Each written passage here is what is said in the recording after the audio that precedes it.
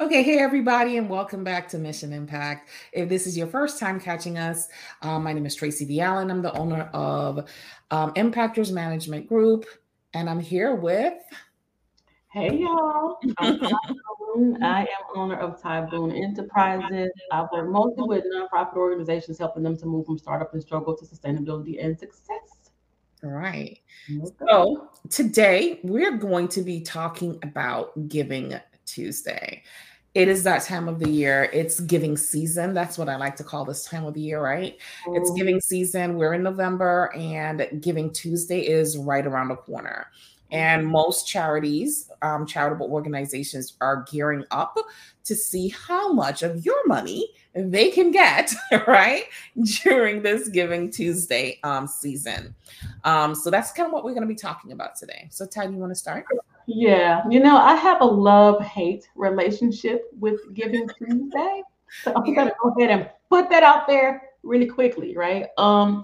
It's fun, like Tracy said, tis the season to be jolly, and people are giving, and you have all these, everybody's heart is full with compassion and hope and love and charity, and people want to support you. Plus, we're going into the end of the year, and folks who still got a couple of dollars that they need to write off are Mhm. willing to throw them at you at this time of year. The reason, and that's the love part of it, right? I'm going to talk about the hate part of this love Mm. hate relationship.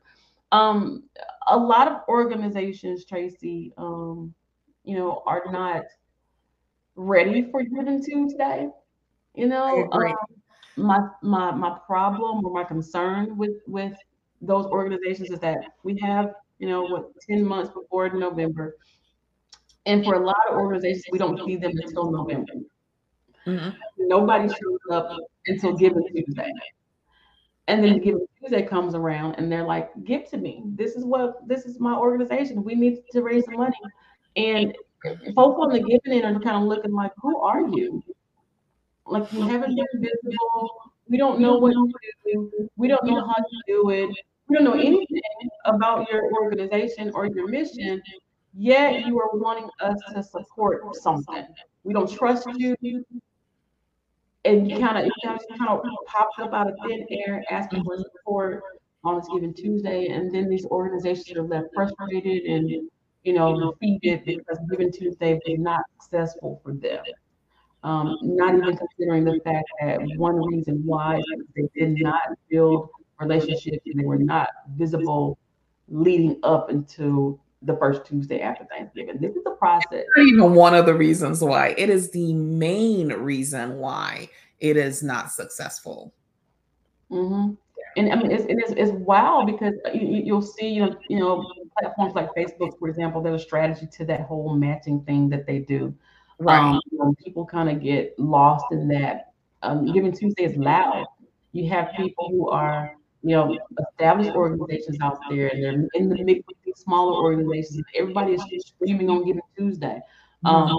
So, what I advise a lot of folks to do, especially if they're not ready, use Giving Tuesday as an opportunity to get visible. So you don't just kind of dismiss the day because it's something that you can take advantage of, right? Mhm. But use this as your time, especially if you've not been visible today, to get visible, to start telling your story, to let people know what it is you're doing, so that you can start creating this springboard into next year, from the day of Giving Tuesday. Yeah, I agree. Um, like you said, the main reason why a lot of people or a lot of organizations are not successful with Giving Tuesday and their year end fundraising campaigns, which we're going to talk about next, is because they have not been visible all year. People don't know who they are. You can't come out and make a lot of noise a week before, 2 weeks before, or the month of Giving Tuesday and expect to get a return on your investment. Okay, it goes back to the know, like, and trust factor. They don't know you, so they can't like you, and they can't trust you, right? So making yourself visible throughout the year, telling your impact stories, just building relationships, building partnerships, building not treating people like ATM machines, because that's what it comes off like when you're just coming out and trying to solicit for Giving Tuesday and the end of the year. It comes off as like it's a money grab.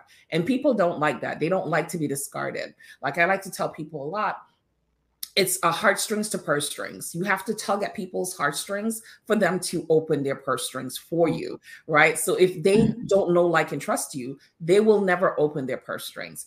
And there are, like you said, a lot of noise going on during this time of year.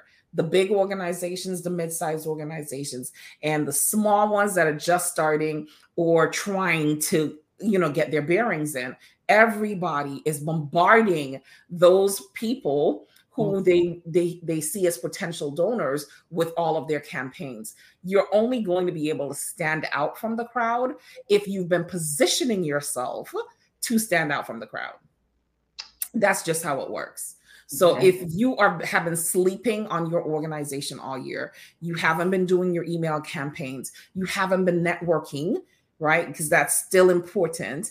And networking outside, in person, you have not been building the knowledge base around and the awareness around your campaign and your organization and the causes that you support, you're not going to be successful at these campaigns at the end of the year. Mm-hmm. That's it.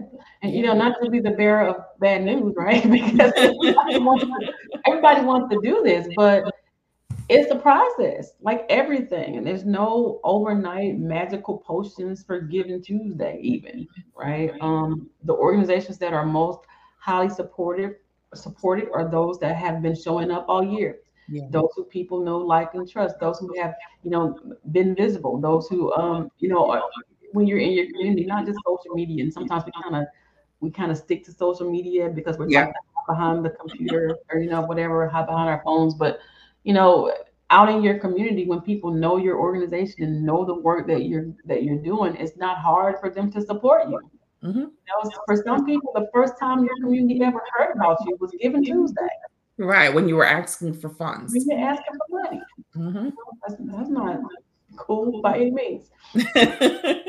No, it's not. So, like Ty said, if you have not been visible all year, you have not been mounting an awareness campaign all year, getting in people's faces with your organization and your impact stories, however you were doing that, whether it was in the form of soap operas or, whatever you were doing, use Giving Tuesday as your awareness campaign.